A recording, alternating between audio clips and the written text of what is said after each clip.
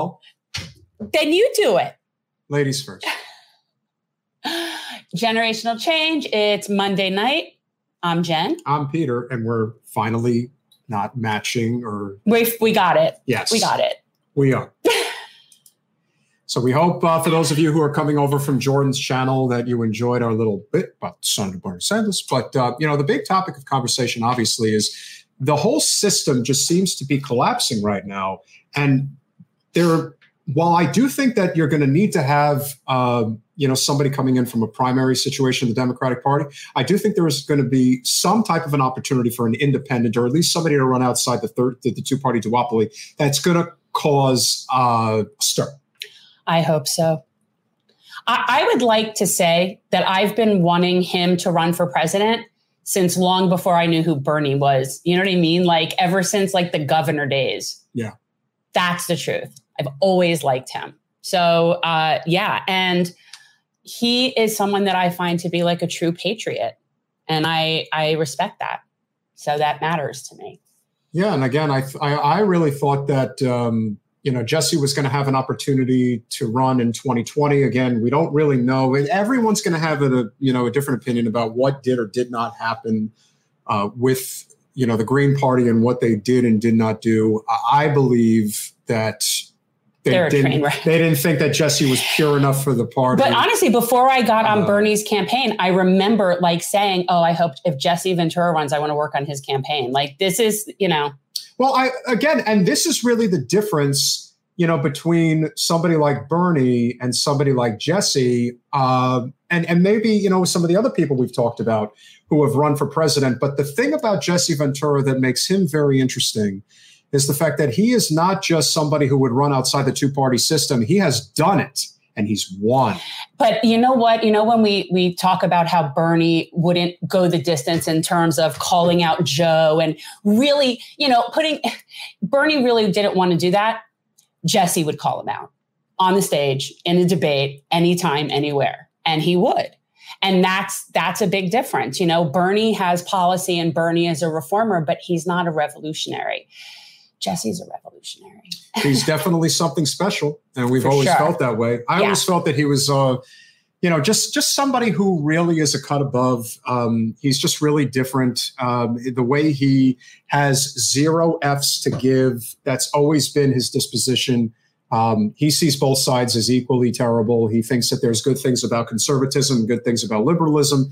But in terms of the infrastructure, the way things are set up in this country, it's really bad. He's anti-party. Oh yeah, absolutely. He's just pro-America. In the truest sense. And in reality, the parties, along with their corporate friends, that's what's killing us. The parties are basically their vessel to kill us because that's how they've taken over the government. Yeah. So it's kind of like they are definitely part of the empire. They are. And he sees outside of that box. And I love that. I think Mac is correct. I do think that it is very possible. And that is one thing that is very possible. As far as I can tell,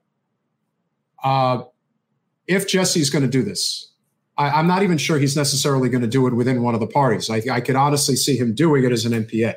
Right now, he's really coming on to promote his new Substack. Well, yes, but of course, everybody wants to talk about. Everybody wants to talk about what he's. If he's going to run. The problem is that there's just so few leaders out there, and he's so good. He is.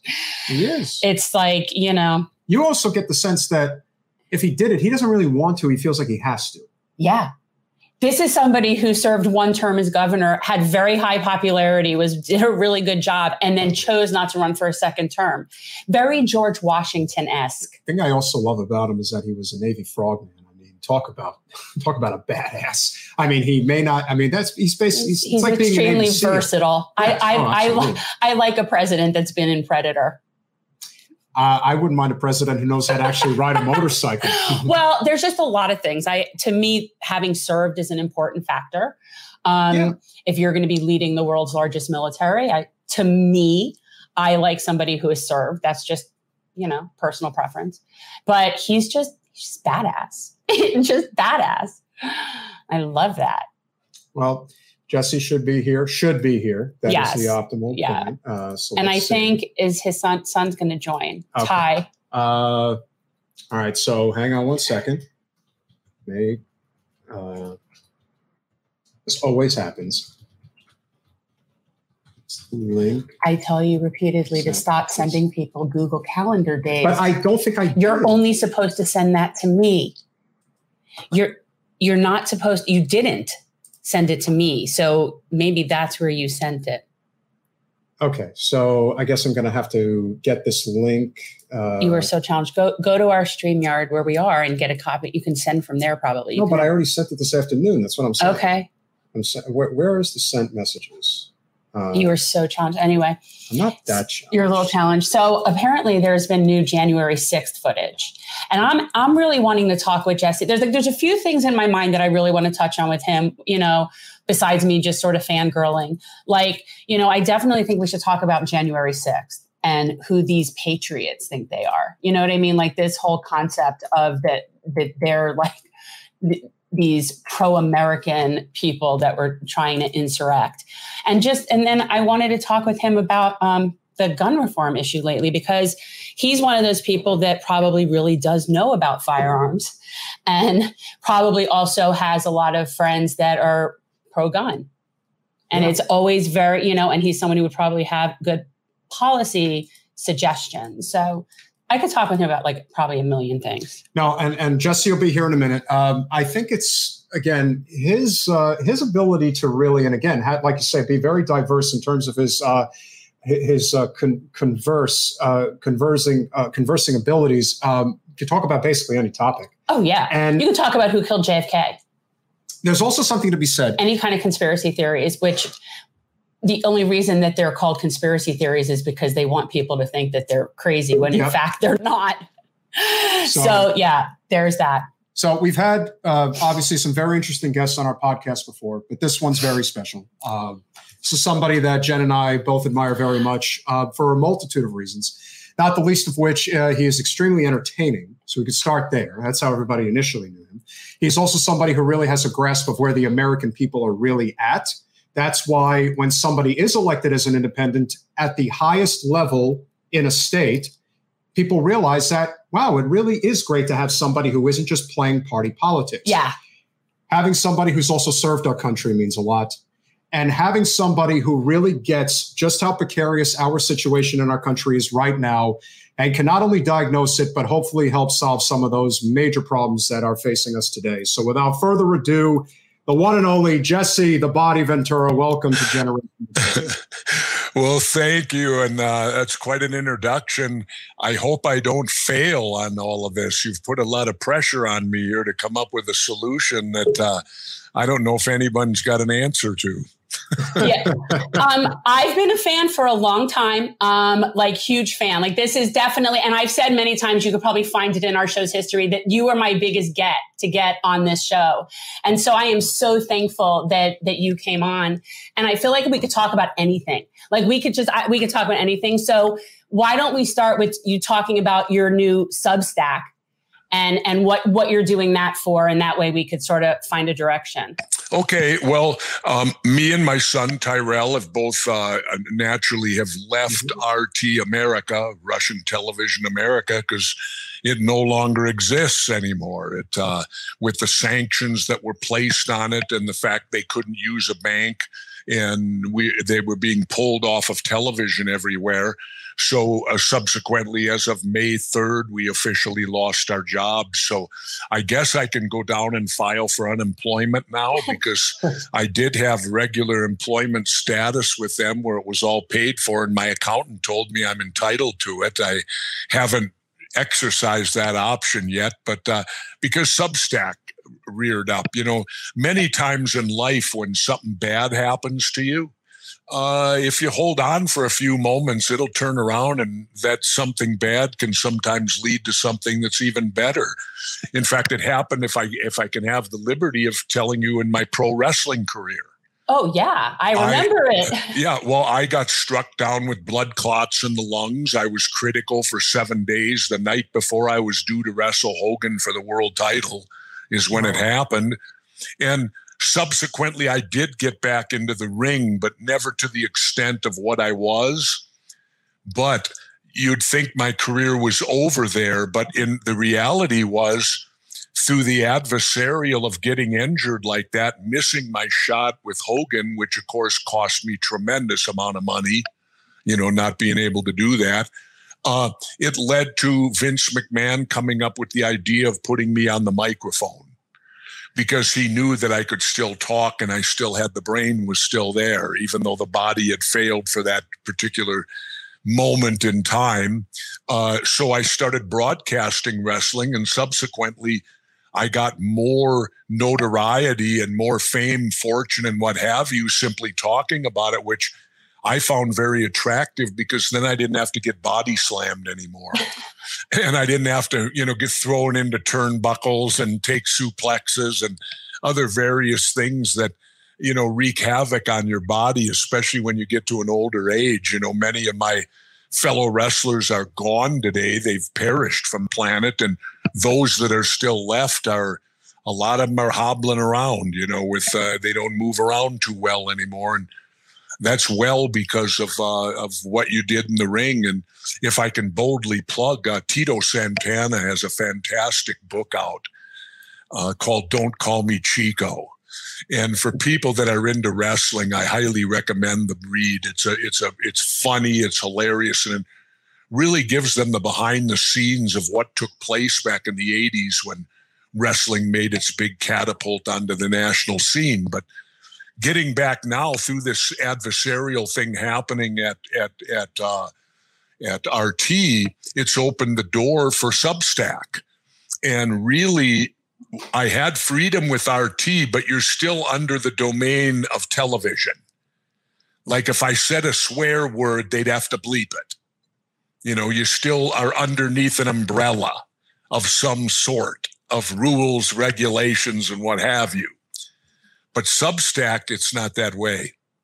Substack, the freedom is now there. I can participate both by speaking, writing, videos, guests, any means possible is available. And my son and I have only to answer to ourselves and the viewers, those that so choose to receive it. And so it's an exciting time for me, in the fact too that since I did the show Conspiracy Theory, which I might add was for entertainment purposes, I like to throw that in there because, some of the conspiracies we covered, I obviously didn't give them the great deal of credence, but there's still legit conspiracies out there that we covered. But it's the first chance I've had since Conspiracy Theory to directly work with my son.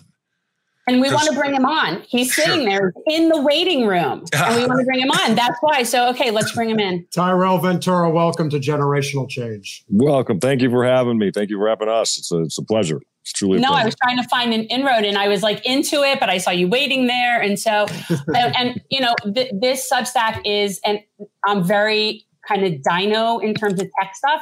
Is this a written or a video?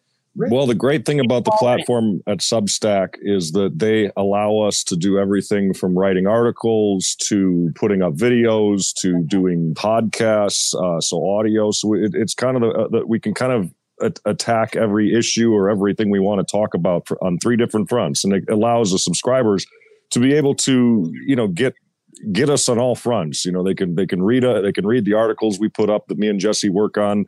They can see the videos that we put up, and they can also listen to the podcast. So it's a really great dynamic platform for being able to reach your audience on multiple different avenues. And I found out today I have a fan out there who I'm a fan of too. We kind of fell together. I guess you would call us. How would you describe us? We would be unlikely partners or unlikely allies. Go ahead, Ty. Tell them who. Yeah, we got a great. We were on Twitter, and we got a great message from Chuck D from Public Enemy. Oh, wow. Fame. And as though me and Jesse are divided by generations in terms of our musical likes, my father does have a good soft spot and is a fan of Public Enemy. And so it was fun getting a message from Chuck. Yeah. I always love it when paths cross with people. You know, it's when you were talking, Jesse, about one thing leads to the next thing. It's like you end up exactly where you're supposed to be when you're supposed to be there. You know what I mean? Like that's how it goes. And like I wasn't a subscriber, and now I'm going to have to go on Substack. Just you were the reason I ended up with RT in the first place. Like that was how I got there. I was on Air America for you and Ed Schultz. This was like when was that? That was like 2016. No, 15? It was like late 90s. Oh wow. Yeah, right? that's just Air America. Wasn't that the thing? Wasn't Paul Wellstone involved in that? Yeah. Rachel Maddow was involved. Well, that was when Rachel Maddow was somewhat normal. Yeah. Okay. I remember Air America floating around out there back at that point in time. But well, good. We're glad to have you on board. And like I said, Substack is I'm excited over it because we can work our own hours. And right now, I'm 70 years old. I'll be 71 next month. And I only want to work in the evening because when you get 71, you're supposed to play golf in the day. And so that Substack allows me now to do that because I can play golf in the daytime then and then do my Substack show at night. And Ty's good enough. He doesn't mind working at night or in the evening. We're not really at night, but the early evening, latter afternoon. And so that's another thing. It gives you the flexibility to be able to work your own hours and to really work out of your house, which I did have a good thing with RT though, because I was fortunate enough I worked out of my home when I did RT. And so, and I want to say RT was a savior because I've been pretty much blackballed and banned from mainstream media. And that happened in my court case, the Kyle thing, because 33 media conglomerates came into that trial and in the appeal end when it hit the appeals court and interjected themselves into something that was none of their business. And basically from that point on, I've been blackballed out of the mainstream media of America. You know this. Would you want to be on them? Would you want to go talk to them? Certainly. Because they still have the great majority of people listening to them. And yes, I'd like to go on to bring them back honesty. You know, there's still that fight to be fought out there with mainstream media. You know, I don't want to see them disappear, you know, and turn into what they're turning into. They're strictly now basically an entertainment center. You know, that's what they're there for is entertainment and ratings points. Yeah, but I think they can still be captured. I think they can still be saved. And I'd certainly make myself available to mainstream media, but I won't do it for free. I'm through working for them for free. You know, I used to go on all the time. They'd come CNN, and they'd all come get me. And they'd get me to voice my opinion, the voice of the independent. And I wasn't getting paid for it. And then I find out all these other talking heads are all making money at it.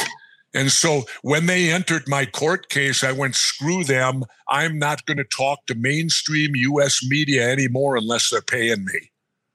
That's a very good philosophy to have. We're speaking with Jesse Ventura and Tyrell Ventura. Jesse, one thing that I think you can really speak on as somebody who fought in the ultimate propaganda war, which was the Vietnam War, where we saw the direction that a lot of these media outlets were taking at the outset of the 2016 election and what happened after that, basically propagandizing Americans to believe that anything in RT America is anti-American, don't listen to it, or now we actually have to kick them off the air altogether. Could you talk about just how devastating this type of propaganda works on Americans? Because even those that have seen it and they've seen it over and over again, they still fall seemingly into the same trap over and over again. I'm in Groundhog Day. It's amazing, you know, especially when you get my age and you start. Now I have to even categorize it. I'm not seeing things over again for the first time. I'm now seeing them over again for the second and third times. Right. You know, where the same formula is being used over and over again. And I've spoke out already. You know, we're all outraged over what's happening in Ukraine.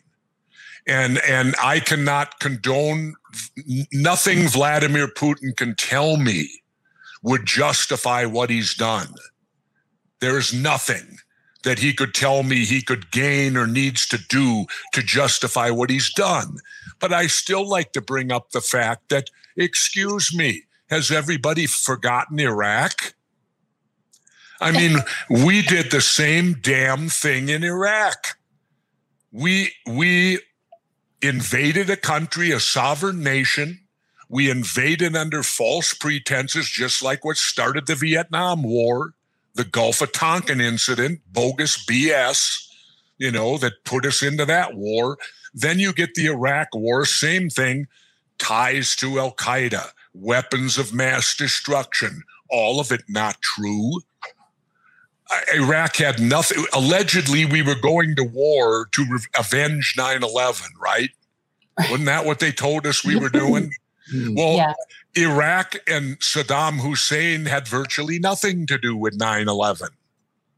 So why wasn't there the same outrage? There was, they just didn't show it.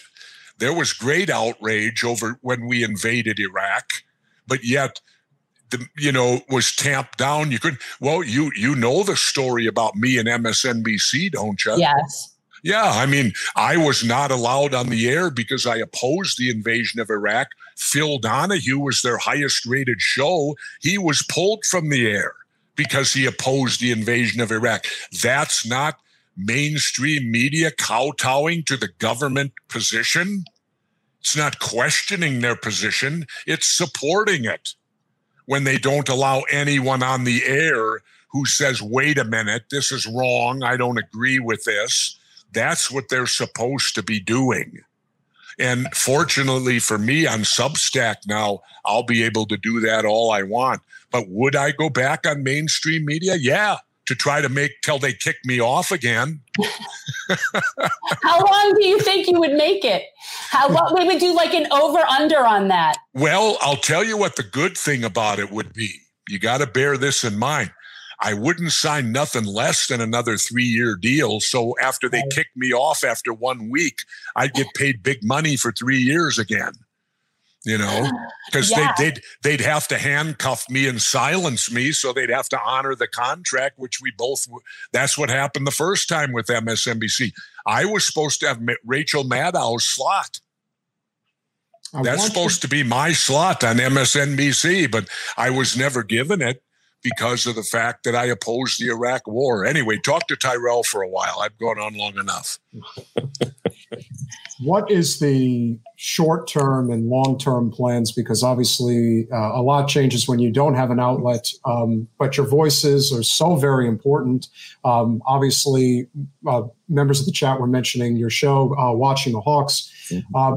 These things are very important, but I just don't think the average American really understands just how propagandized this nation really is. Like, I think that they don't understand that the forms of fascism that have seeped into our daily lives, and all they want to talk about is how, the GOP is fascist. It's like, no, our infrastructure as a nation is fascist. They do not want dissent in any capacity because it goes against the bottom line. And nothing makes more money in this country than the military-industrial complex. Oh, yeah. Oh, without a doubt. There is no doubt. Go ahead, Ty. Go ahead. I was just going to say, without a doubt, and in fact, just to piggyback on that, I would say most of the people working in mainstream media don't even understand the propaganda or the kind of forced consent that's at work. Because, the hiring process is, they're only hiring the people they know will kind of toe the party line. And even then, if they do allow dissent, it's kind of only shaped in what falls into that kind of left-right paradigm of dissent rather than, a universal thing. That's why you see, Democrats and Republicans get into bed with each other constantly when it comes to, let's say, foreign policy and starting and the military-industrial complex and things like that, where you don't see those other voices of dissent. And a lot of times the people working in the media, no one wants to think of themselves as I totally only toe the government's line. No one thinks of themselves that way, and so it's, I think it was Noam Chomsky who kind of talked about that idea and Matt Taibbi, another person who kind of talks about that idea of, in the media, they're hiring people that they know will kind of push the agenda they want served. And those people who they're hiring, they don't realize the agendas they're working for because they believe it most of the time. Well, Tyrell, go ahead. You've always told me this and made me aware of it to always think about this too. You and deserve credit for it. You always tell me, look at who CNN hires as who they want for, when they seek counsel on what the government should do. They're right. I mean, it's a who's who of the intelligence community. The former heads of the NSA, the former heads of this, heads of that. Well, what policy do you think they're going to be pumping out there? They're going to be mouthing out whatever the government policy is that they want to get done. And again, it comes back for me to the harsh word, the word I hate, and the whole concept that I think is one of the worst things ever devised by man, and that is colonialism. That is not only a huge part of this problem, but getting the message out there in a way that people are actually willing to grasp. And that's why, as we alluded to, this voice is so important. Well, you're someone to me that represents like a true patriot. And I think what we see now, no, seriously, like to me, and also very reasonable, like it's not dogmatic in the sense that it's just a team. It's you see the importance of the collective, and that's always important to me. But right now, the divisiveness is so out of control, and it's by design. And a lot of people seem to be confusing nationalism with patriotism. And this is something that I've always thought of you very highly on this, because it's clear that you understand that distinction. And just today watching the January 6th, there was more footage released from that fiasco. And these people believe that they're patriots. Oh, I know. I talked about that today on Substack, and I said that I actually watched some of that today again, and as outraged as I am over what took place, because I am outraged, I'm outraged over the fact that these people claim to be patriots and believe they are, and yet they marched a Confederate flag through my Capitol, and no one's apologized for that. Nobody's come out and said, that was wrong officially. And that irks me that didn't happen. But what I actually felt, though, in a little bit watching today, I actually had a little sympathy for the poor people that were there breaking in, because they got duped by the ultimate duper. Yeah. Donald Trump. They believed they were doing right. They believed he called them out to go save the country. And they truly believed when they got up there and were rushing the Capitol to stop the election and screaming, "Hang Mike Pence," they were that narrow-minded and believed so much that they were doing the work of Donald Trump and believed that it was a patriotic work being done. Now the question is, how do we convince these people that they got bamboozled? I'll always remember Malcolm X saying that, "You've been bamboozled," when Denzel played him in the movie Malcolm X, "You've been bamboozled." How do we go about convincing these people that they were bamboozled and were bamboozled, and that they should take a hard look at their position and what they're standing for, and what they did that day was the exact opposite of what a patriot would do? How do they learn that that's what they did, or can they at all?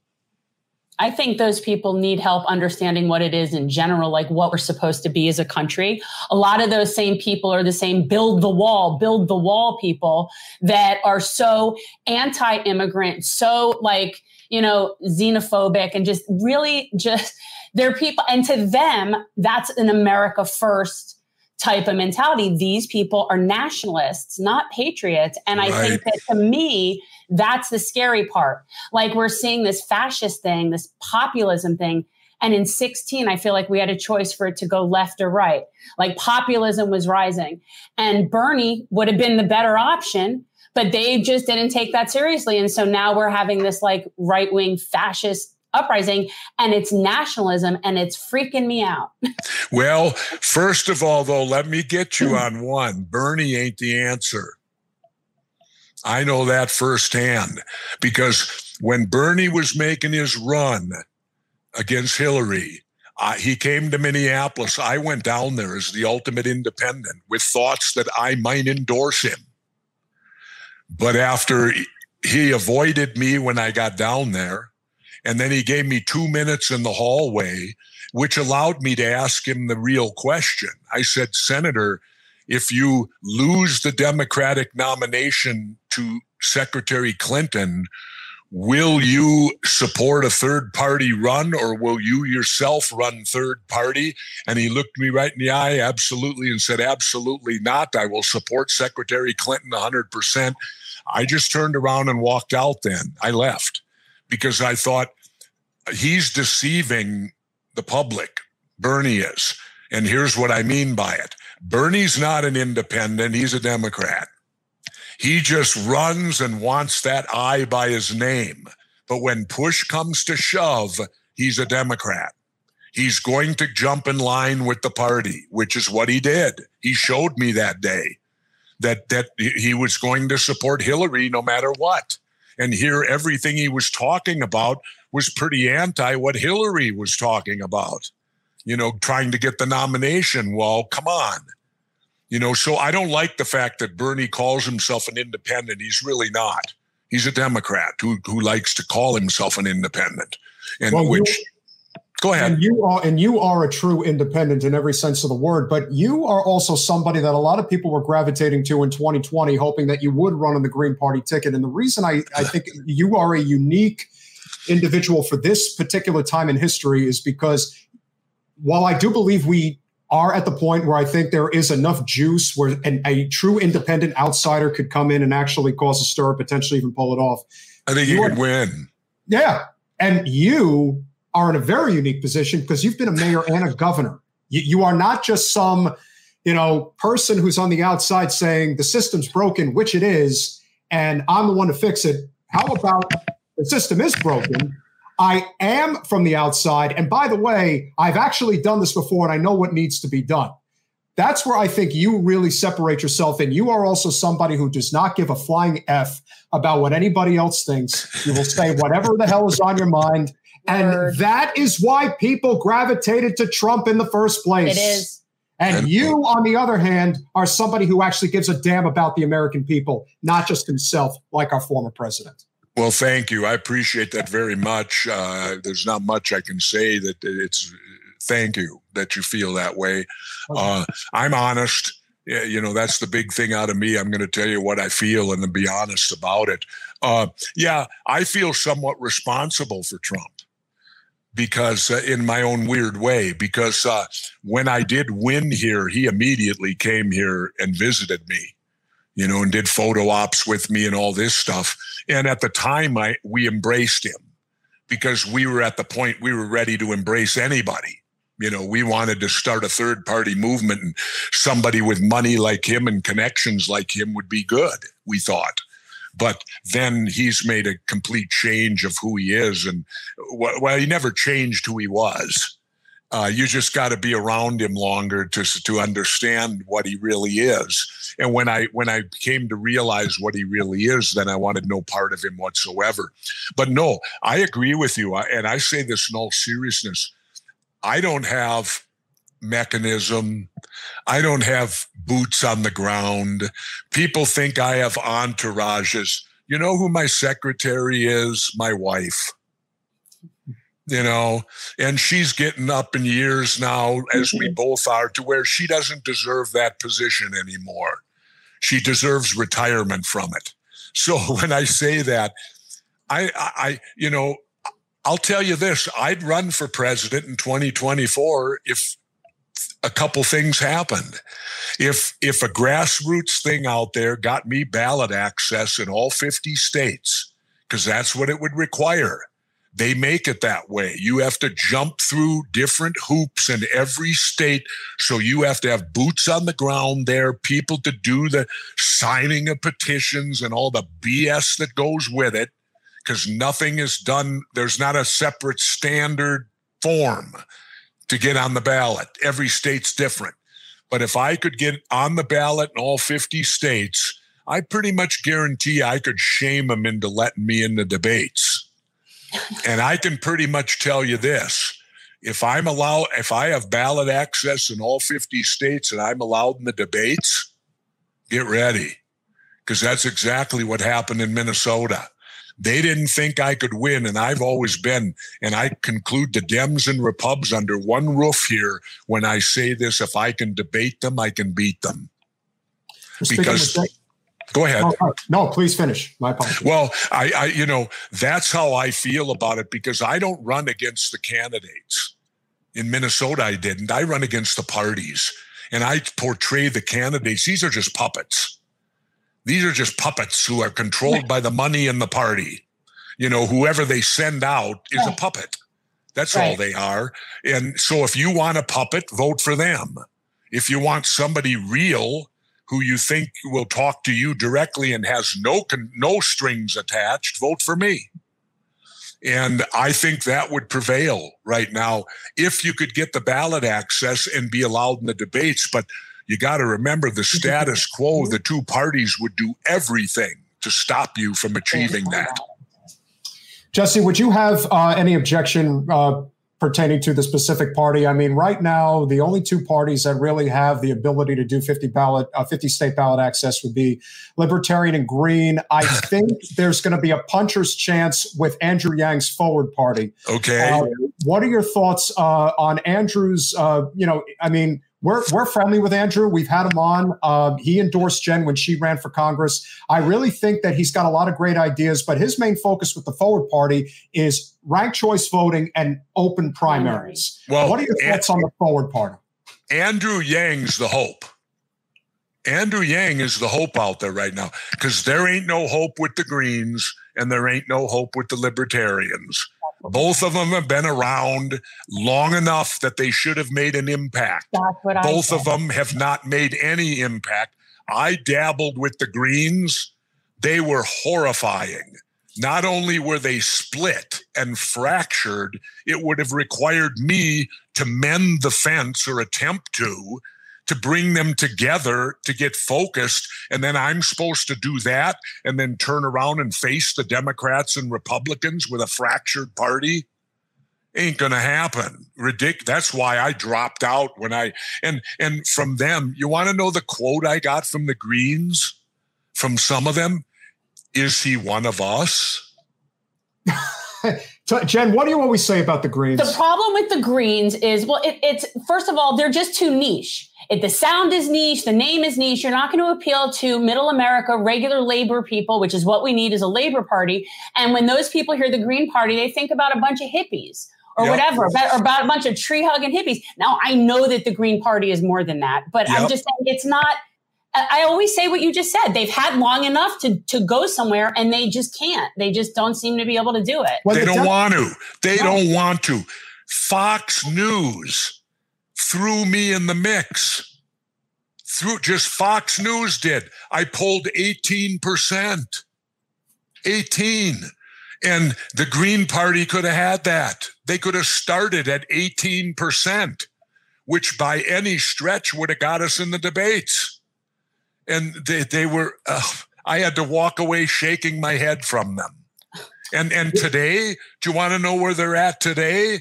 They actually, some of them call up and threaten me today over the vaccine. Oh man! Oh, for God's sake! Because I happen to get vaccinated. I'm over 70. I've had issues with my lungs. I felt it was the best move for me personally, so I got vaccinated. Now they're accusing me of disregarding non-vaxxers. The only thing I've said about non-vaxxers, it's your choice. And here's what I've said about it. If you decide not to vaccine and you catch it and you're going to die from it, don't come crying about it. It's a choice you made.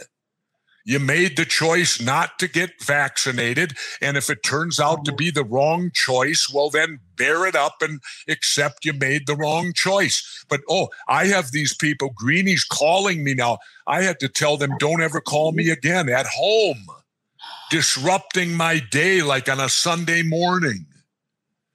It is absolutely incredible how so many people in politics have such lack of self-awareness in regards to what it takes to build coalitions properly. That's a huge part of what needs to be done. You're not going to agree with people on everything. One of the best things that, that you can say about certain people of certain political persuasions is that people who have more of that independent, libertarian, if you will, mindset is we need to protect our civil liberties. We need to end these wars, and we need to remove the for-profit middlemen out of our way regarding our doctors and whatnot. There is so many common sense solutions to so many of these problems, and yet so many people always manage to figure out a way to pick the most minute, benign thing and say, I hate that person. That person's a problem. I can't deal with them anymore. Yeah.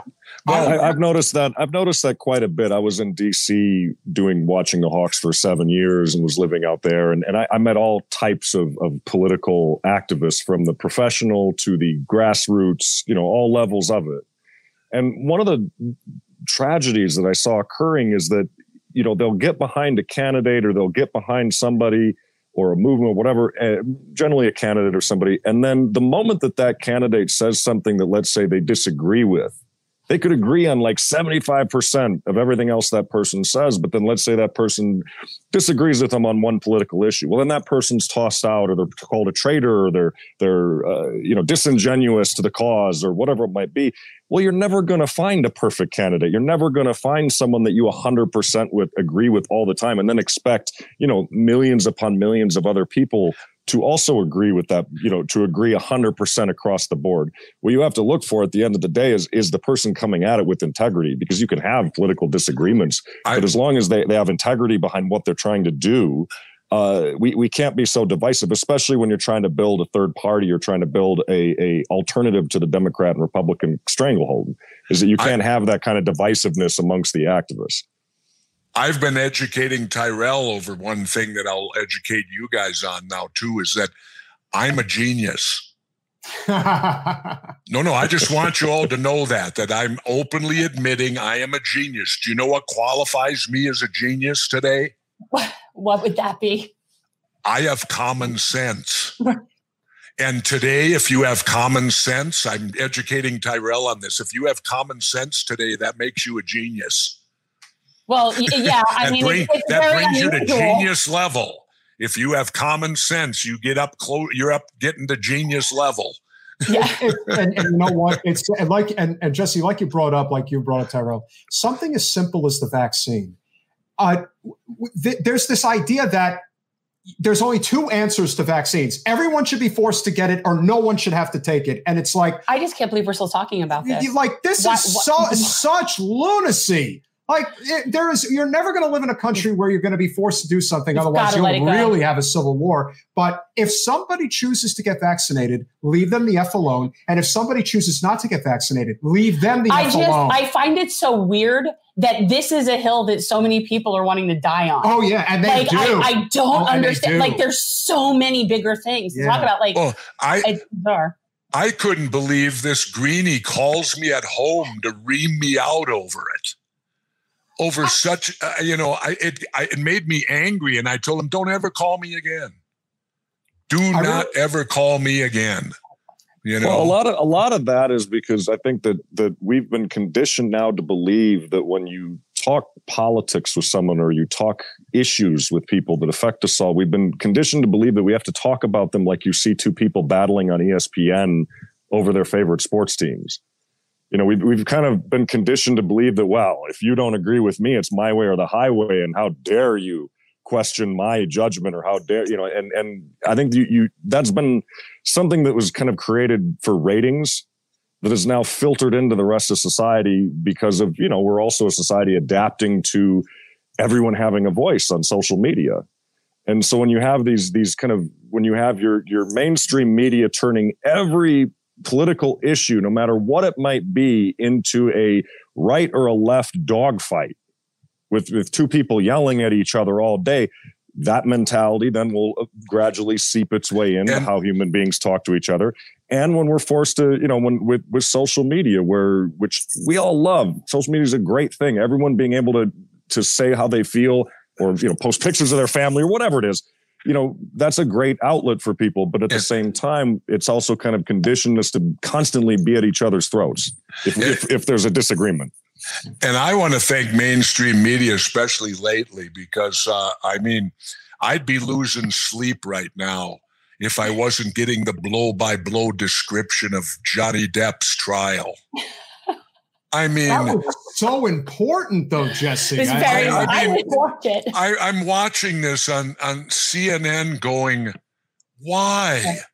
Right. These are two arrogant actors, pompous, that live in a whole nother world from other normal people. Why do we care that they can't get along? Well, it ain't the first time Hollywood people have been divorced and gotten angry with each other and said bad things about each other. How many times was Liz Taylor married? I don't know. How is it newsworthy? Who cares? But what's amazing is it gets the same amount of time as the Derek Chauvin case. When we were watching that trial, and I'm watching this, and I'm like, this. You realize, people, this is a civil case as to who pays who. Why do we care? There's no justice involved here. This is not our concern. Well, and that's what gets me, is that people, obviously it gets ratings or they wouldn't put it on. And is that really how the dumbing down of America has occurred now? That we have to hear about Britney Spears and what's going on with, somebody has her rights to this or that or whatever. And these are national. So it reminds me, when I had that little foray with MSNBC, I fought with them immediately because all they wanted me to cover was Lacey Peterson's death. Oh. And I said, wait a minute, there were 10,000 murders. Why does this one deserve national attention?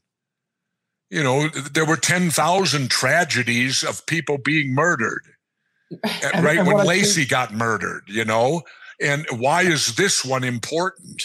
Because unfortunately, you can trace a lot of this back to two major political decisions in the 80s and 90s, 1987 with Ronald Reagan, the removal of the Fairness Doctrine, and then the one that put it on steroids. Yes, Mr. Bill Clinton decided to implement the 1996 Telecom Act. That is what put media where it is today, which it is all TMZ all the time. That's all that matters. It's all about ratings. It is not about informing the public. And if you inform the public, you might lose money. So to me, that's really what it's about. That's the whole mindless point of Johnny Depp and the whole fiasco. It's, again, we saw what happened during the OJ trial. They're like, oh, yeah, we got to do this all the time now. Like, come on. This is easy. Well, no, if that were like on the entertainment channel, I'd be like, all right, I get that. But it's not. It's on the news channel, which we know here that that's not news. That's, the stenographer for corporate government. But other people think that's news. And so that's what they think they're getting for news. And that satisfies them. It's interesting because it is very scary. Well, it's interesting when we were doing Hawks, which were, 5 nights a week, live every night, me and Tabitha Wallace, and we were watching the Hawks. What was interesting is that we came to our news director at one point and said, look, as a presenter, as someone who's delivering this information, it's hard not to become cynical and depressed, constantly talking about the worst aspects of important news stories, important things that you want to talk about. Thankfully we didn't cover, pop entertainment stuff, or if we did, we tried to take it from an angle that actually, this is why it would affect you. But one of the things we went to the news director and said, hey, we're going to try an experiment. Could we at least once a month do a show that's only dedicated to good news? It's only dedicated to not just, the fireman who saves the cat in the tree, but like actual, things, science, things that people are doing that are actually benefiting humanity or their community or things like that. And brave enough, thankfully they gave us the green light because we had editorial control. So they couldn't really stop us, but maybe, but we were able to do that. And what was interesting about that is those shows that we were able to do actually got clicks. They actually got ratings, and we had a huge feedback of people emailing us saying, thank you for spending a half hour out of my day telling me about the good that's happening in the world as opposed to just all the negative. And there is a hunger for that out there. I just think that we're kind of caught in a loop where nobody wants to really take that leap. No one wants to take that jump, because at the end of the day, it is easier to talk about what you're pissed off about. Yeah, and good isn't as exciting usually. But I think there's hunger for it, though. I really saw that after doing those shows.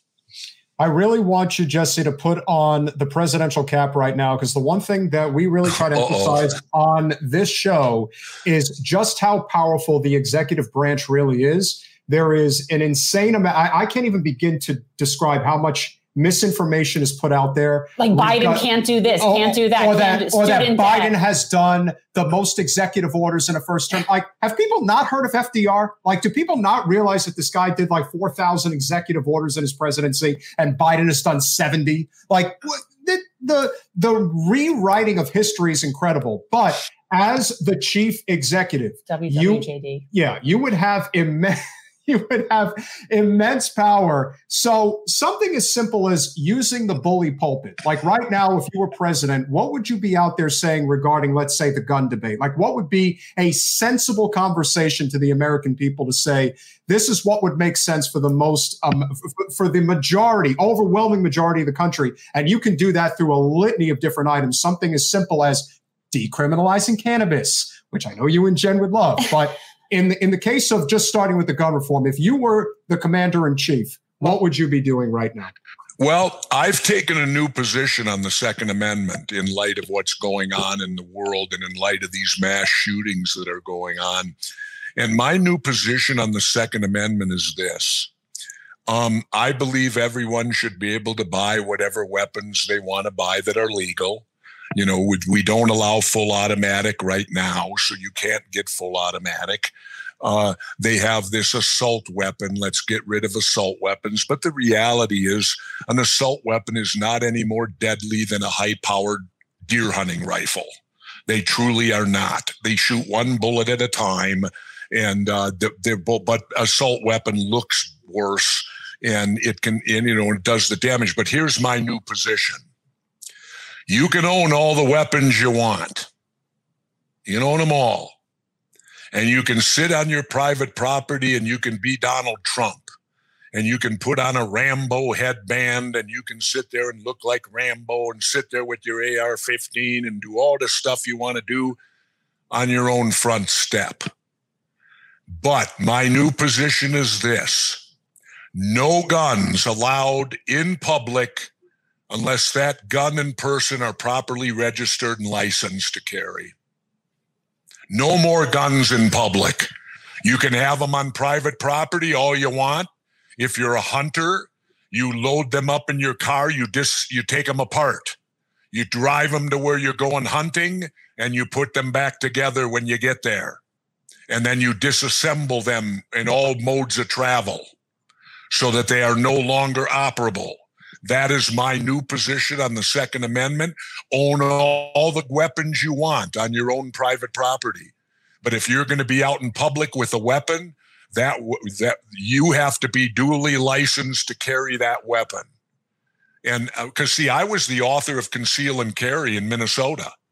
And what did I do? I made it shall issue, because before that it was up to the police chief. Well, that's too subjective. If you're down in the city, you can't get one. If you're in northern Minnesota, up where the deer are at, they hand them out like popcorn. So what I did was shall issue. You had to pass an accredited gun training course. You had to go to the range and shoot a minimum of 70. You could have 0 alcohol in your system while you're carrying, and you cannot, carry that weapon and drink or do any alcohol or any drugs of any type. So if you have strict things like that in the use of the weapons, you're not going to have crazies out there carrying them to begin with. And if they are, they'll be in violation of the law. So that's my new position on the Second Amendment.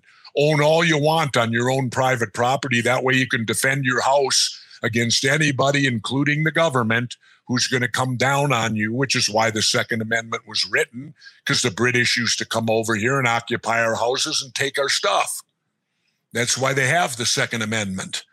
And so this still allows that, but what it does is it stops guns out in public. That's the way it is in Mexico. You can't have a gun in public in Mexico, or you go right to Mexican prison. What would be your position as far as executive orders go? There is a lot of things we've talked about on the show. We really try to hone in on the most concrete message, that is corporate special interests absolutely own our government. It is the biggest reason why we don't have anything. Medicare prices were just increased 14.5%, the largest increase in our nation's history. Why is that? Well, could it be the $47 million in campaign money that the Biden administration took as a result of running for president? You know, to me, it is so easily correlated when you look at how this money completely dissolves any semblance of a working democratic republic. We do not have that now. This is full-blown oligarchy. But if you were president, you would have the authority to decriminalize cannabis. You could expand Medicare to everybody during a healthcare emergency. You could declare a national emergency via the building a clean energy grid because of the climate crisis. There are so many things that the president could do, and yet people are twiddling their thumbs thinking, "Oh, Joe just doesn't. You know, he just can't do it." It's Joe Manchin's fault. Yeah. It's of course the president could do it. He just doesn't because he doesn't care to. Well, that's true too. Well, they're all paid off. That's the problem. You had a Supreme Court that made a ruling that said money was free speech. Now, excuse me, if you bribe someone in the private sector, you go to jail. But you're perfectly fine in bribing people in the public sector. That's called a campaign contribution. So see, the problem arises from the Supreme Court again. You got these 9 people that sit up there. They can never leave. They're there for life. And they get to make all the decisions that have some of the greatest impact on our daily lives, like calling money free speech. Well, then why can't you go rob the bank and say you're just exercising your free speech? You're just going there to get some free speech. You know, if that's what money is, which is we know is bogus. And so the minute that they allowed that, say goodbye to your elections, because these guys are nothing more. That's the one thing I can say. And I think you guys should know this. When I ran for governor of Minnesota, do you know how much money I raised? It wasn't a lot. That's one of those things he would like. Yeah, he knows. Like you don't need to know. 300,000. Yeah, and it was all done in $50 donations from citizens. That's less money than we raised. $50 ain't going to get you in the door. You know, if you think you can donate $50 and the governor's going to then give you a half hour next Tuesday, it ain't going to happen. You know, and so the first thing I did when I got into office, I pulled my staff together and said, look, I didn't take any PAC money. I don't have any special interest money controlling me. So therefore, I don't want to meet with any lobbyists at all. And I put the word out, lobbyists weren't welcome. And oh my God, you should have seen how they wanted me gone. I mean, these are how they earn their living. They earn their living getting access so they can bribe the public officials. That is a great place to wind down the conversation, guys. One of the things that we have noticed in the time that we've been involved in politics, I don't think people really understand how much the consultant class is a cottage industry in politics, and it works on both sides. But the big difference between the Republicans and Democrats, Jesse, in the Republican Party, if you're a consultant, you better be a winner, because if you don't win, you're done. In the Democratic Party, you can be a 10-time loser and they'll still hire you for the job. Well, remember this, though, too. The money people right, that provide the dough to both sides. Remember, they go to both conventions. It's like a football game. If you bet on both teams, you don't lose, do you? Correct. There you go. So what they've done, they'll go to the Democratic convention, payola there. Then they go hit the Repubs, payola there. So it doesn't matter to them who wins. They've got both sides paid off. And the only time that don't happen is when somebody like me comes along and throws the fly in the old ointment. Oh, please. How do we do that? How do we make that happen? I'll pass it on to my son. Let's talk my son into running. He's younger. I don't think you can transfer that. Like, I appreciate that. Like, if it was a business, like, I get that. Tyrell, if you... Wait. No, I wanted to tag something based on what Jesse was just saying. So one of the books that I read, this was long before Bernie or whatever, and I've been a fan of yours for a long time, was Democrats and What Bloodikins. And I loved that book. That to me was more like, I read that before like Bernie's run in, I don't know, because I read that like a couple years before. And your whole, like the way you see these parties, I mean, you compare them to gangs. To me, the leadership are like gangs, but the followers are like cult. So, but it's the tribalism, and they don't want to do anything about it because they just want to stay where they are because they're just feeding at the trough. Yep, exactly. Completely. The change has to come from us. Yes. Yeah, ultimately, it's like everyone bitches about government, and I will finish off. Here's a great way. Everyone bitches about government, yet the only place you have to look is in the mirror. Because we're electing these people. We're sending them there. Yeah. And as long as we continue to do that, how can you gripe? We keep sending them there. We keep allowing the Democrats and Republicans to control the agenda, and we don't have to, but we're a bunch of freaking lemmings. We need to get you with Andrew Yang and like maybe spark some sort of like political love connection. I don't know, but like, well, we're Andrew. I can tell you this: Andrew and I have already connected. We've already talked on the phone.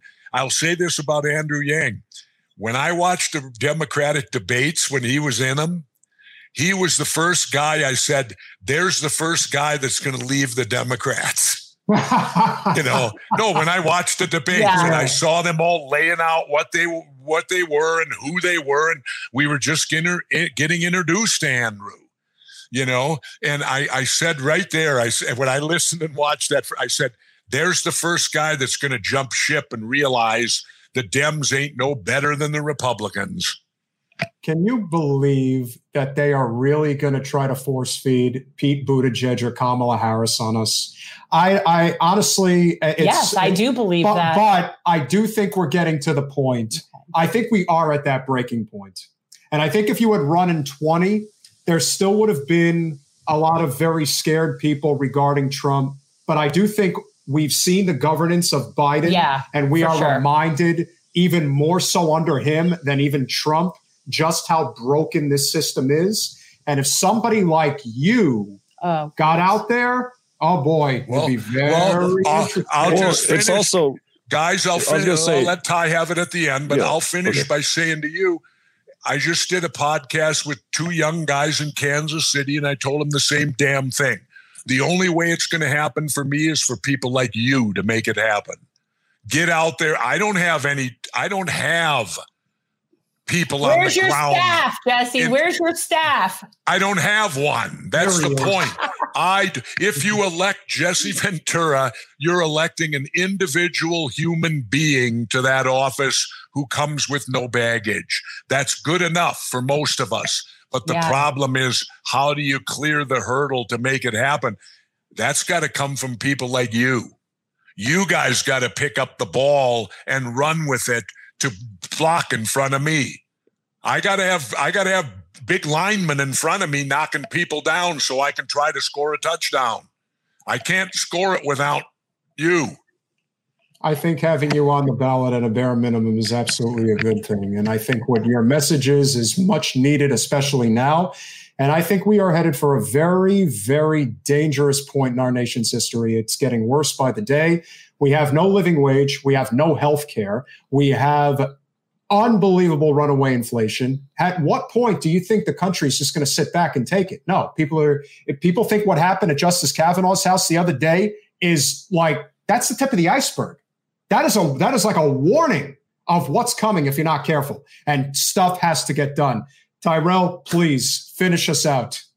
Well, man, two great voices, three great voices to try to finish this up, man. No, I couldn't agree with you more. And I think I think also too is that what people have to understand, and what people who are trying to change things have to remember, is don't always get lulled into the sexiness of federal politics. The issues of government that affect you directly are what is happening at your local city hall and your local state houses. And we have to, if you want to take down the giant, you have to start you do have to start and try to cut the legs out from underneath it. You know, the more third party candidates, the more people that are there to represent themselves and their community, and that's it. That we can get elected to your county seats, your local government seats, your state seats. That's where that tidal wave needs to start, because just focusing at the top, you're not going to chop the head off and expect the beast to die. It's a hydra at the end of the day. And that overcoming that task to me is is insurmountable compared to hitting it on the level of local elections and things of that nature. And one of the things we're doing on Substack, me and Jesse, is we're trying to highlight, starting in Minnesota and then hopefully across the country, we're trying to highlight candidates who are running against the system in order to change that system on local and state levels, because we need to get more awareness on that level to begin with if we're truly going to change and redirect this country. But you're absolutely right. People are sick and tired of it. And you could also look at that as a good thing. I mean, think about it. The biggest swells of candidates who've gotten the most publicity, not bought publicity, but the most publicity in our last few election cycles were Bernie Sanders and Donald Trump. Whether you agree with them or not, they were two wildly populistic candidates, which means that the American people are ready for that change. They want that change, and they're looking for those leaders out there to make that change happen. So I look at that as a positive, even though we had to live through 4 years of Donald, which was horrific. I still look at the action behind it as a positive. No, it was actually really great. The key there is this. If you're talking about the president, you need somebody who has served before. Thank you. That's what I always say. You need somebody who has at least stuck their big toe into government for 4 years and knows how it operates. Like, people have called me up and said, "Ooh, The Rock, Dwayne Johnson, is going to run for president." Well, The Rock's the most handsome guy in the world. He'd probably get the majority of female votes, and he might win. Who knows? But they asked me, and male votes. Well, they said, "Would you run with The Rock?" And I said, well, I'd consider it, but what I'd prefer The Rock to do is get elected to something else first. Go out and learn what it's like to hold an office and deal with the machinery of what is government. Because I got news for you. You're not going to walk in there and change the course of that machinery easily. It is extremely difficult to even move the course of that machinery, to nudge it. And so I would say get elected to something else first. And Ty, you're saying local. Well, that means Jesse Ventura now should run for county commissioner or something? No, so you've already done it. I'm teasing you. No, I'm teasing you. No, you've already done it. You've already done that move. You're all set. You're primed for the presidency. I'm primed for it. I mean it on in terms of plus. No, I understand. We also need leaders. People are always saying, "Oh, where are the leaders at? Where are the new leaders at?" Well, you only can get those leaders if people get that momentum on local. But then again, we want leaders that don't become into that. We want leaders who don't become career politicians. Exactly. And that's because the difference is you go, like I always say, I go and serve. And when I'm done serving, I go back to the private sector. And then I might come back 6-8 years later and serve again.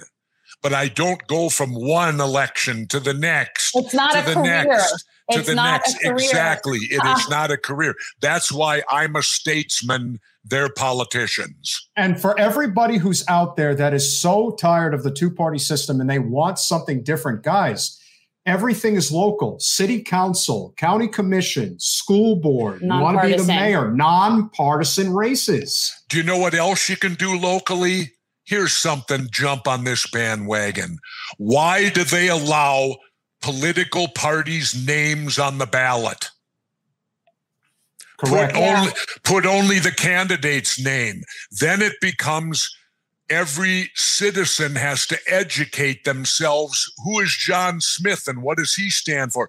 See, the parties make it easy. If you're conservative, you don't care what the name is. You look for Republican. If you're liberal or progressive, you look for Democrat or Green or whatever. Take away party names and only put on the ballot the name of the candidate with no political parties whatsoever. I would rather have that and people going in and doing eeny, meeny, miny, mo than what you got right now.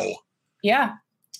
Could we convince you guys to come back after November 9th when the absolute slaughter of the midterms takes place? And then we can really start talking about what 2023, I should say, because that's really when it starts. Yeah. But guys, please, please, please, jesseventura.substack.com. In fact, I will write it out again. If you are not subscribed, please get over there and subscribe, because if you're going to get the real hard-hitting stuff that we need to hear, you have to get off of censored media. And it's die first, then quit. You know where that comes from?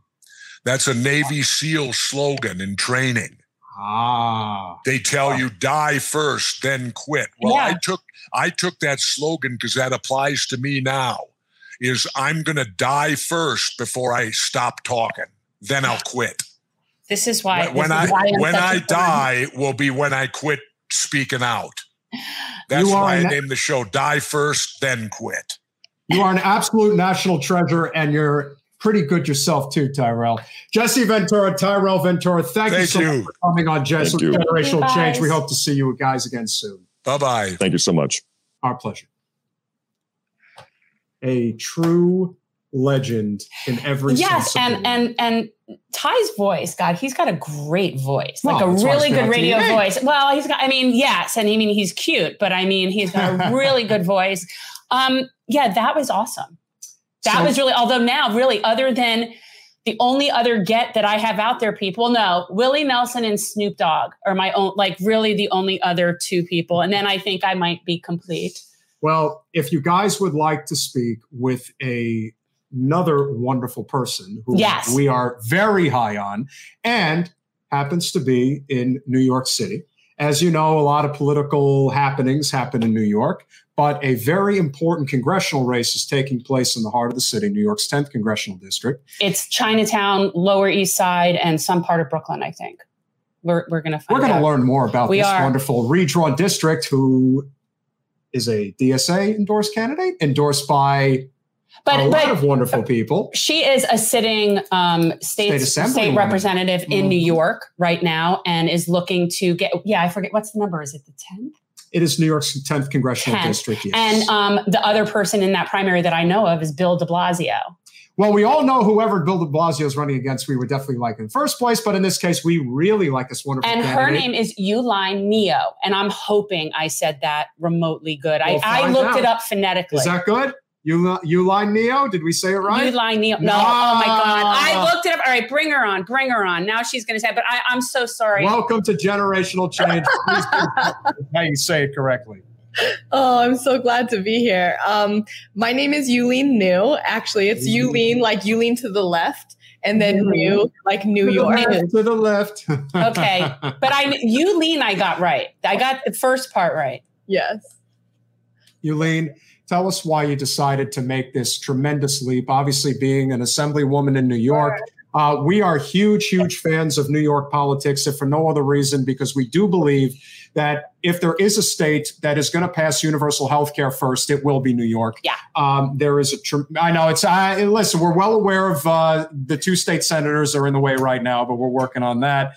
But yeah, I think that there's definitely a real true progressive trend left. But in this case, there is an opportunity to run for federal office. So what made you decide to make this big transition? Sure. I mean, so one of the biggest things, obviously, is that this is a really rare opportunity, right? So I'm running for Congress because this district is a rare opportunity to give real representation to a lot of the vulnerable communities that have literally, actually, never had their own representation on the federal level before. When I won my first election to the state assembly in 2016, I was the first Asian American to ever represent Manhattan's Chinatown. So if you think about that, in over a century, I was the first and the only. And so, we know right now that our rights are under attack, not just our bodily autonomy as women, but Republicans are literally waging all-out war against free and fair elections, against voting rights, against our right to not be murdered by a mass shooter. I've fought and won those fights in Albany. And the time is right for Lower Manhattan and Brooklyn to have a proven advocate and lawmaker in Congress. And I think that, it's really important for us to have representation that has a lot of different perspectives. And I think that we are all here with our lenses, our different experiences, trying to drive towards making the best policy possible. And I think that I add a valuable lens. Yeah, I think that's great. So your district, I know it's Chinatown, it's Lower East Side, and then is it part of Brooklyn? I know it's something, there's another borough involved in this. Yeah, so New York 10 contains, all of Manhattan's, Lower Manhattan's area, so 14th Street and below. So the entire tip of Manhattan. And then we have Brooklyn, which is, parts of Dumbo. It goes to Park Slope, Red Hook, Sunset Park, and then also goes all the way and touches Bay Ridge. So it's actually like right there. And so there's a lot of, Brooklyn as well. And so it's the first time that we might have this opportunity because New York 10 actually contains both Manhattan and Brooklyn Chinatowns as we know it, and is one quarter Asian American. It represents a really big opportunity to increase much needed AAPI representation in Congress. Because as you know, even though we have 7% of the population in America, Asian Americans do, we have less than 1% of the representation in Congress. And so we are the least represented, racial and ethnic group in Congress. So this is where gerrymandering helps. Yeah, absolutely. This is where your benefit. Well, yes, because if you're you're getting 2 Chinatowns in one district, that's a benefit in terms of, having a stronger voice. This is one of those times where gerrymandering is on our side. And representation. Well, actually, the thing is, the reason why there is this district, though, is because there was no the special master was called in because of gerrymandering. And so they had to redistrict everything. And actually, they took into account the fact that Asian Americans should vote together, and we're right there next to each other. Yeah. Yeah. Outside of Ted Lieu, there isn't anybody that just automatically comes off the top of my head that I could think of. Which is a meat. I've never thought about it. It's just one of those things. We have some amazing representation. All right. So even in New York, we have Grace Meng, and then we would be doubling the representation, including me. So, when I first went to the assembly, I also doubled the Asian American representation there, went from 1 to 2. And so, I think that it's a trend that we should keep going. I don't normally like the idea of the identity issue even being a factor, but the reality is that everybody needs somebody that represents them and represents their community. That's the whole point. Understands their culture. Yeah, for sure. So it's not I don't like it when it's terms of people play whatever that card is, but I absolutely like it when it's somebody that comes from that community. It can be used as a weapon, but it's also important for people to be represented. That's why this is really a good opportunity. Well, for example, what you're saying is, interesting because I think that, for example, when we're helping to make sure that people have language access, period, it's everybody gets helped, right? When you're talking about language access and seeing like, hey, guess what? We have a bunch of people here who need language access. It's a lens that's really important to have. Therefore, everybody, is getting that language access. It's just like, for example, I talk about this a lot because I myself have a disability. And so when we're talking about disability issues, it's actually everybody and everything is a disability issue. Every issue is a disability issue and everybody's affected because, even if you're able-bodied now or, don't have a learning disability now, like you might have one later. It's like if we build ramps for everyone, everybody's going to use it, right? Like you have a suitcase sometimes you have to roll, right? And like it's so that it's helping everybody, if you're making sure that you're having that access point. And the truth is, this is one of those things where we shouldn't even have to be like arguing about that stuff. Like, I don't know whether I'll ever need a wheelchair ramp. I might not ever need a wheelchair ramp, but I feel good about other people having access to that. Like, it's one of those things where people, you might not have children, but you're better off having public schools so that your citizens are educated. Like, these are just things that benefit the collective, right? Like, this is just... And there's that word again. The collective. Then people call me a communist. I would kind of be a good communist. I would. Like, I love the idea of a uniform. But, like, I think that it's a very important thing to see the collective and recognize, like, even if you are in great health, don't you want to be surrounded by other healthy people? Like, why? Like, we're all better off when we're all better off. It's just not that complicated. And people get so kind of spiteful and angry because people are desperate and unhappy and poor. And so they're running around trying to live, and it's hard to be happy for other people when you feel like you're so screwed. So then they say, oh, it's those people. That's why. It's the immigrants, it's the Mexicans, it's whoever, whatever group of people, right? It's the Haitians. Yeah, they're the problem. Well, the Republicans are using this language with their weird replacement theory thing, right? It's like so horrifying because they're literally saying that, immigrants like myself are replacers, and it's very, very harmful and scary because that's also what caused, some people to have.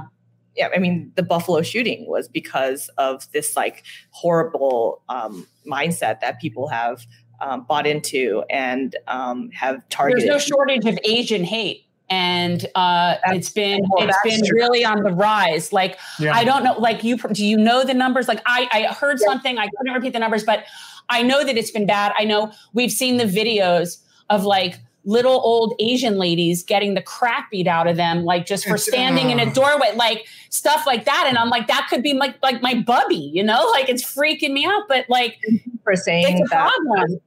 Yeah, anti-Asian hate actually surged over 339% in 2021. It's a record. That's because of China. That's because of that guy. It's because of China virus. That's totally not true. That's totally not true. That's not why it happened. I was totally doing what I needed to do. Whatever. No, he wanted to blame the Chinese and the Mexicans. He had a lot of people at issue. He did. Yeah. I mean, he even said, it's Kung flu or the Chinese flu or like the Chinese virus, China virus. He said these things over and over and over again. Over and over again. And even if people... Yeah, and even if you're joking, it's not Mr. Trump. Funny. How do you think certain people in your group, in your Mensa group, do you think that they're going to react to this? They're going to see that people are getting sick and to think, oh, if we only got rid of the Asians, it would all be over. It's the other. But the thing is, and I will tell you this, people, I'll say it until I die. Any of your problems in life, any of them, I don't care what they are, I don't care how poor you are, I don't care, are not caused by the people that are struggling more than you are. It is not caused by, you are not going to solve those problems by kicking down. It's not going to happen. So it's like, those are not the source of your problems. They have their whole own set of problems. And I would assume that you're a big advocate for a real progressive agenda, living wage, universal health care, a Green New Deal. You mean Asians like living wage too? Oh, stop. Yeah. Could you talk about some of the policies that are very important to you? Sure. I mean, I think that, some of the things that you just mentioned are really important, obviously. I mean, also just a reminder, 62 House Republicans actually voted against sending the Senate's anti-Asian hate crimes bill to President Biden for his signature. Why? Can we just ask you, wait, stop your vibrating thing. What justification have people have representatives, legislators, what justification have they given? I know it's not the truth, but like what justification would somebody have for not signing that? Like, I don't understand. Like, what's the downside? Less hate. You don't know. Yes. Well, I mean, say something else, right? No, but somebody who's voting against that, if somebody were to ask them, why would you vote against it? That's not what they're going to say, right? Like they have some sort of bogus. I'm just curious how you can justify that. I mean, I would be curious too. I think that, again, issues that I really care about, obviously, I'm a huge anti-poverty advocate. I think that really one of the things that we have to do is we have to make sure that not only do we have, healthcare that's preventative and housing that will help us to be able to, be able to stay safe. And I think that we also have to make sure that we are doing things that will stop people from being trapped in a cycle of debt. One of my biggest bills, has been, removing asset limits off of certain benefits. I think that's really important because sometimes it's just the administrative parts of like just checking to see if somebody fits within the asset limits of the program or something like that. That is actually more expensive and costs the state or the federal government even more money, billions of dollars actually, in administrative reasons, for just to prevent people from being able to get like SNAP benefits or just like basic food stamps. I think it's so silly to have these kinds of asset limits in place. One of the other things, that I had been a huge sponsor of is obviously making sure that we have protections for what we call the UDAP, the unfair, deceptive, abusive, and predatory practices. We need to make sure that we're prohibiting these practices. We need to, protect our consumers, protect our small businesses. In the state level, I actually sponsored a bill that is called the Consumer and Small Business Protection Act, which is an update to our GBL law, which is our consumer protection law, in order to make sure that we are, including unfair, just like the federal government can include unfair into, the law, and then also making it so that we are updating how much it would be to fine somebody if they actually were being unfair, deceptive, abusive, or predatory. I think that on the federal level, we need to continue to, stop, trapping people in a cycle of debt. We need to help people to get out of that kind of cycle. And then we have to make sure that we can, bank the unbanked and like make sure that there's asset building programs out there and like really be able to help to make sure that we have this like, progressive movement towards fair economic justice. We're speaking with Yulin. Yulin Niu. Yulin. Because I was thinking like instead of like I would say like Jolene or Arlene. Okay, so it's lean. Like that was so right. Yulin left. Yulin, okay. Yulin Niu, candidate for U.S. Congress in New York's 10th Congressional District and New York State Assemblywoman. One of the advantages that both AOC and Jamal Bowman had when they ran for Congress and were able to win, not just that they were running a true grassroots campaign against corporate incumbents. When you campaign in a major city like New York City, there isn't as much ground that you need to cover in terms of logistically. No, it's true. Like our district span 2 counties. So would you say that the advantage of canvassing in order to meet everyday people that would be in the district, would you say that that's effective in terms of getting campaign volunteers and being able to meet a lot of the constituency? I mean, I think so. I think I definitely, have, it just in my own building alone, probably the more population than some towns. And so I think that, it's different when it comes to doorbelling, door knocking, talking to folks. But I will say that, no one has the field operation and the volunteer operation that I've had, and I will say that I owe that a lot to the amazing young people and the amazing neighbors that I have in my district, because we're talking about right now over 700 volunteers already in just the first. Wow. I know. The fact that you're referring to the young people when I'm looking at you, you are the young people. You know that, right? Like, are you sending children out there? Like for you, like what is going on there? Young people really gravitate towards our campaign because, yes, there are high school kids and college kids like who are gravitating towards our campaign. And we have so many young people who are just, really touching politics for the first time. I think that it's really about what they want to see. A lot of folks are involved in obviously the Sunrise Movement. I want to give them a shout out. They're amazing. Love the Sunrise Movement. the young people right now are wanting to see, that Congress, that the lawmakers that they're supporting are actually supporting them, allowing them to have the ability to live. Just today I was out with Triage, who is another organization of young people who are supporting climate, issues, and like making sure that, we have better language when it comes to climate issues, and that, they're the ones who are also fighting to have, better gun control. Right. And I think that, right now they've seen too many of their peers die in these mass shootings, and so many kids. I mean, the signs that they were holding today, like, they broke my heart. When you're talking about this, the sign that says like students should be writing essays, not eulogies. Like, you like, what do you do with that, right? And so, right now it's important to know what our future wants. And I think that it's really important to listen to the voices of these young people who are very, very impassioned for change. And we know why they want that, because what we're doing constantly right now, the status quo is really hurting them. And I think that it's really important for us to answer that call. Okay, wait, before we go though, I have to say, okay, so I've noticed a couple of things. Yulene is both a cat and a dog person. And the dog... I only have a dog. I only have one dog. I could have sworn I saw a cat go across. No, I saw the dog. No, I saw the dog. You don't have a cat? No, I thought I saw a cat. And the dog has the white tip on his tail. Is it a he or a she? It's a he. His name is Samson, and he's actually my service dog. Yeah. Oh, he's amazing. And he's got a white tip on his tail, and it's very cool. I just noticed that. We're dog people. Thank you. I'm a major dog person. He is part of PETA, and that's why he has those pointy ears.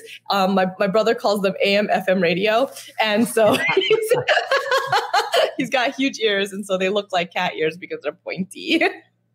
This is going to be a very competitive race. Obviously, we know that former Mayor de Blasio is, for all intents and purposes, your main opponent. But I would assume that this is going to be a very crowded field. Can you share with us what it sort of looks like right now? And when is primary day? So the primary day is August 23rd. It was moved back. New York used to have bifurcated elections for primaries, but now this is the first time that it's going to be bifurcated since we changed that to make sure that all of our races are on the same day to save money. But now the court system has said that the new date will be August 23rd. We have already seen that over 15 people have filed for this seat. So it is a very, very crowded race. And so we're seeing that a lot of different folks from different perspectives are trying to run for this seat. I think that it is a very interesting dynamic. I'm looking forward to actually having these conversations with folks because it is a really important discussion to have for our district to have the ability to find somebody that matches their perspective the most.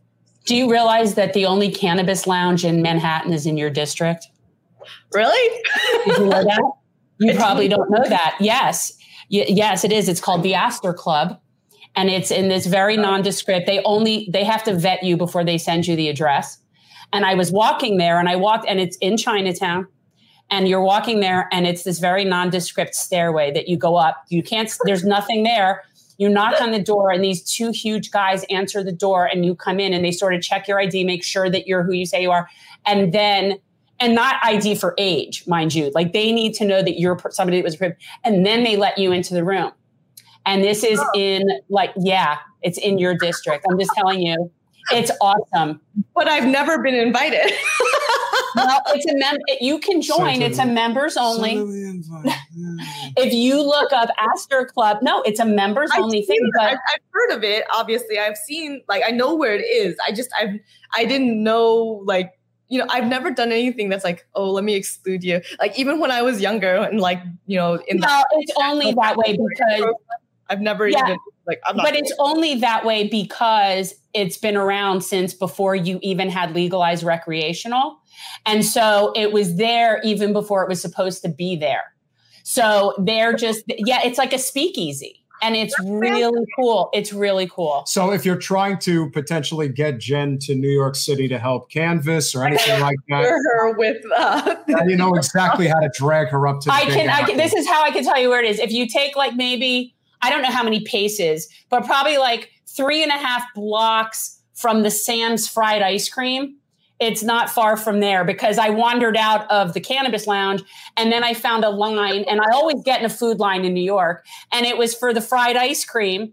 And that was really good. This was just a few weeks ago, by the way. My line. So I don't have like a membership there. So what I'm going to offer you is going to be more, my speed, which is I'm going to take you guys to Winnie's, where I used to bartend. It is also a Chinatown bar, but it's a little bit more of a dive bar karaoke joint. And so we can go there and we can have our own good time. Oh yeah, I like that. I like that. To someone. I would totally party down there. Yeah. Well, my spot is actually it's outside your district, but my spot is the Hallel Gyro stand at 53rd and 6th. That's my number one spot. If you're going to get me to wait on a line in New York City, that is the only one. Normally, I don't stand on lines anywhere. Like I'll purposefully not do something even I need to do if there's a long line. Like I'm just not going to. However, if it's in New York or other similar places where there's a lot of good food and it's a food line, then I'm going to get in and I'll find out what it is at the end. But that is what I'm talking about. Yeah, I know. When there's a food line, then I'll get in a food line.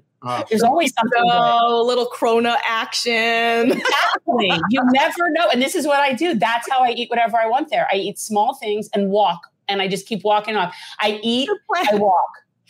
So there's literally an article that Rezi did about my food tour of Chinatown. So we can totally take a food tour. I am down for that. I will take you on some of the best food tours of New York. I'm happy. Very tempting. Is there, if you know any good Asian vegan restaurants, absolutely, or ones that are just in New York, they're like every other corner. You could probably find an Asian vegan. The most famous one is Buddha Bodai, which is a vegetarian dim sum place right here in Chinatown. And then there's also Dim Sum Go-Go has a beautiful vegetarian dim sum option list. And we have a ton of beautiful Asian restaurants that are vegan or vegetarian. One would argue probably vegetarianism started in China. So I still think it speaks absolute volumes about the fact that you have 700 campaign volunteers, and Lord knows that's massive. Like that's insanity. Yeah. By the time you get to that's insanity for a congressional race. Yeah. And by the time you get to August, you'll probably have close to 1,000. Lord knows that it will probably grow exponentially at that point. You are an absolute joy to talk to. You are an extremely and you are the affable. Young people, Yulene. You really are. Goodness. You are the young people. Yes. Also want to give a shout out. The reason why we had initially come across your campaign is because we are very, very enthusiastic about Representative Ron Kim. And I also happen to notice that you are endorsed by a friend of the show, Representative Ash Kalra out in California. You are doing an amazing job. That's a good cross thing. That's a good coast to coast. Absolutely. I love that. Well, we had Ash on, and we were supposed to have Senator Rivera, but then we've had him before. We've had him before, but we tried to have them both at the same time. But then Senator Rivera got caught up. Karaoke with him? No, that would be really fun.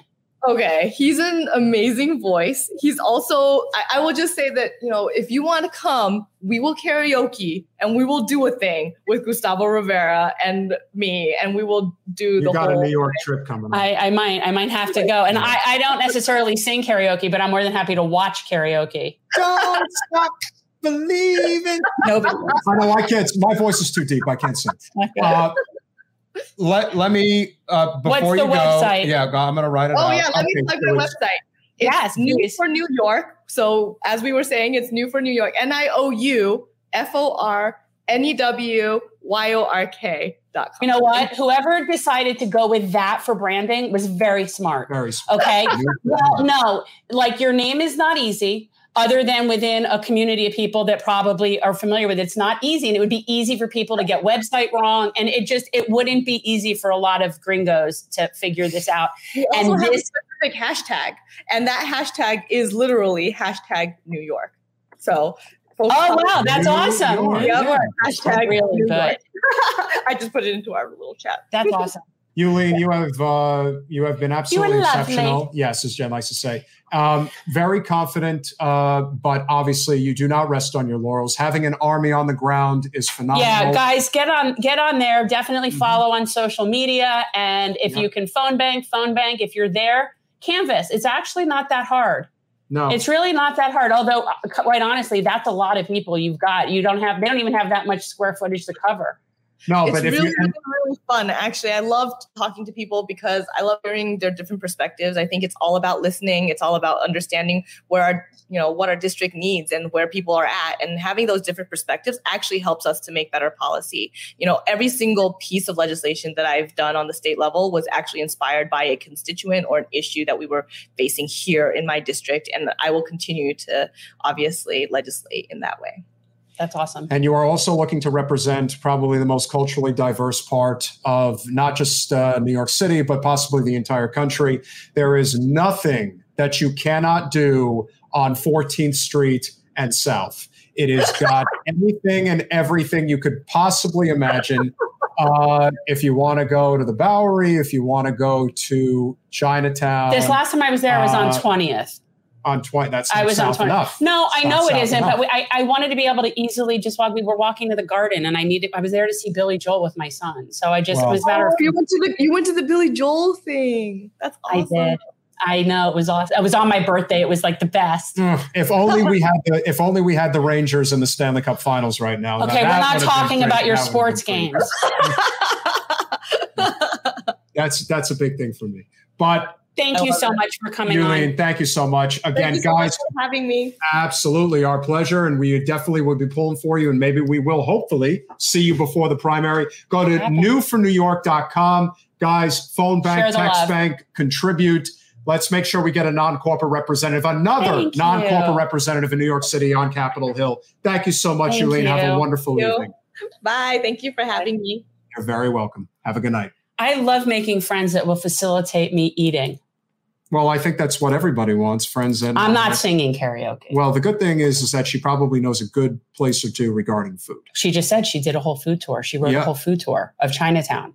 I want to do that. I could do a food tour of Chinatown. So I went there. I went to Chinatown one time. I was in New York specifically just to go get this. I could have Chinese food right now. That sounds good. I'm actually in the mood. But like if I lived in New York, honestly, I would almost want to do this thing where I have to eat in a different restaurant every night and write a book about it. I'd probably gain like 1,000 pounds. But it would be, I don't know. You wouldn't gain 1,000 pounds because you'd be walking around the city. Well, that's true. And I only eat small amounts of food. I eat small things. Like I don't go big meals. But yeah, I would basically eat a different place every single night. And from your perspective, it's like, well, if I can only take in so many calories in a day, I'll purposely only eat once or twice so I can have exactly what I want. Yeah. Yeah. Well, I guess more people want to have that philosophy. Yeah. So, yes, agreed, Travers, agreed. Oh, and Rita, I don't know if you're still on there, but she was asked, she thought it was funny that I knew about this. I was there a few weeks ago. I was there on my birthday before Reese, or the day before my birthday, and the Astor Club was special. So the big takeaway, there's obviously a lot of things we would take away from these conversations. First of all, Yulene is an absolutely lovely girl, and would definitely be pulling for her. She is.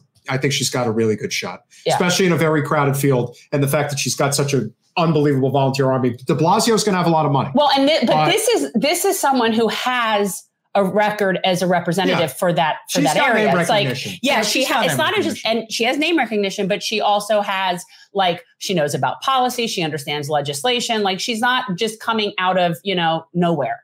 So yes, he was the mayor, but you know what?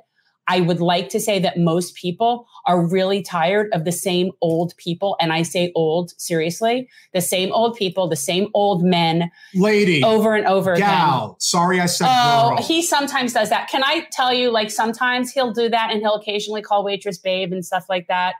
Or hun. You call hun. He'll say hun. And here's the thing. And I know that you could be offended by that, but I swear to you, he really, it's coming much more from a chivalry place than any sort of misogyny. I assure you, we've traveled together. He's not misogynistic. I don't need you to defend me. I'm just saying. As a woman, I understand. Like I've called him on it a few times. I've said you shouldn't call them hun. You shouldn't do that. Like, sometimes he'll even touch like he does. But it's more just, it's kind of just old school chivalry. As far as the conversation with Mr. Ventura is concerned, I'm so glad you didn't do that. I would have died. Okay. He is definitely serious, but he needs ballot access. The fact that he and Yang have spoken is very promising to me. I think that's very promising. So with that said, that's why Wednesday night's podcast now becomes even more interesting because none other than Andrew Yang's campaign manager, Zach Grauman, will be coming on our podcast to talk about his new book. Which I'm in the process of listening to. It's called Long Shot, and it's the book about him and Andrew, their campaign, which is very much like our ragtag, like the story listening to it is it's a national scale of our campaign. Yeah. Like ragtag didn't know what they were doing, didn't bring in consultants until for certain things. Like they really just used common sense and let Yang be Yang. That's the theme of it, which I always tell you, let me be me.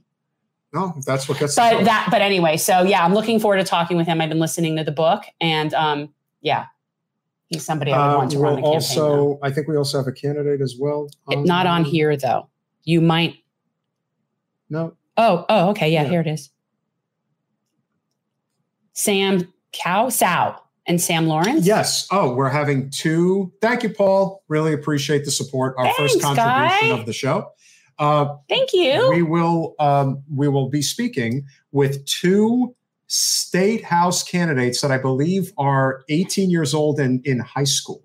And this is in Ohio. But are they running for different seats? Like, yeah. Oh, okay. I'm like that. Okay. And they reached out to us. Oh, cool. We're big with the high school politicos. So this was an unbelievable experience talking. I honestly don't know what I'm going to do now. Now, what are we going to do? Everything is downhill from here. Well, no, I need to get Snoop or Willie. That's now my big thing. So anybody. Well, Jesse and Tyrell said they would come back after the midterms. So let's make sure that we get that set Love up. that. That'll really get an indication of just how serious they really are. So, I think that, we should have a podcast with him and Yang. That would really be something. But I think we could pull that off. Maybe. Again. You never know. But he has definitely, Jesse is making it very clear right now that it is the forward party. That is who he'll run with if the ballot access can be there. Andrew knows how to raise money, and people around him do. They know how to get things done. They do. They just do. So if he's got another year plus 2 years to get him the ballot access, and honestly, if he doesn't get ballot access in all 50 states, he'll run he'll be on the ballot as an independent in other states. That's what will happen. But I think if he's able to get on the ballot in the majority of states that they need to get him on, then that's the ticket. Some states, I think all the states are different. That's part of the problem. Yeah. In doing this is you have to have real good teams, legal and otherwise, in every single state dealing with ballot access. It's a production of gargantuan proportions, which by design, so that it keeps people from doing it. But I would totally get behind that. I would totally I almost feel like texting Andrew and being like, I would totally get behind working on anything having to do with that campaign. Well, that's amazing. Yeah, it would definitely be a game changer. There's no question about it. Yeah. We obviously know of some others that are considering running as well, but there is something about Jesse. He is different, and he's definitely got, like I said, he would be a bull in a china shop. No question about it. So we hope you enjoyed it. And don't forget to tune in Wednesday, because now the conversation really gets interesting. Hope you guys enjoyed. Please share, like, subscribe. Yeah, guys, if you're not patrons, you can help out. Be a patron. Patreon.com/generational change. There it is. So if you would like to become a supporter of our program, you enjoyed the content that you saw here this evening, big shout out to Jordan Cheriton of Status Quo for recommending people come over to our stream. I'm going to take your pen away from you. It looked like at one point we had over 80 people watching live. That's really cool for us. Really We're good. a small but mighty show. But as you can see, we get good guests. We have really good content. If you're new here, go back and look at some of our stuff. Because a lot of the stuff that we do, we do news stuff and political stuff, but a lot of our stuff is is authors and experts and issue conversations that are not dated, so. Oh, absolutely. Yeah, we have a lot of good content. This show was always set out to be a podcast in the first place. It just sort of turned into a live stream, like free for all. So we hope you guys enjoyed. Great show, great conversations all around. So with that said, Wednesday's my last show here. Wednesday's Jen's last show. Where are you heading? Asheville for 6 weeks. So it'll be the Jen Change in Asheville. Looks like I'll have to hold down the fort. You're going to have to just hold it down. I'll do the best I can. You should set up an office here. Yeah, that's what I'm going to do. Actually, I think, I know. That is what I'm going to do. I know. All right. See you Wednesday. Bye. Thanks for watching. If you want to support our mission to transform politics into service, please like this video, subscribe, follow us on social media, and consider joining our Patreon, where you'll get early access to our interviews as well as other exclusive content. Links are in the description. Peace out.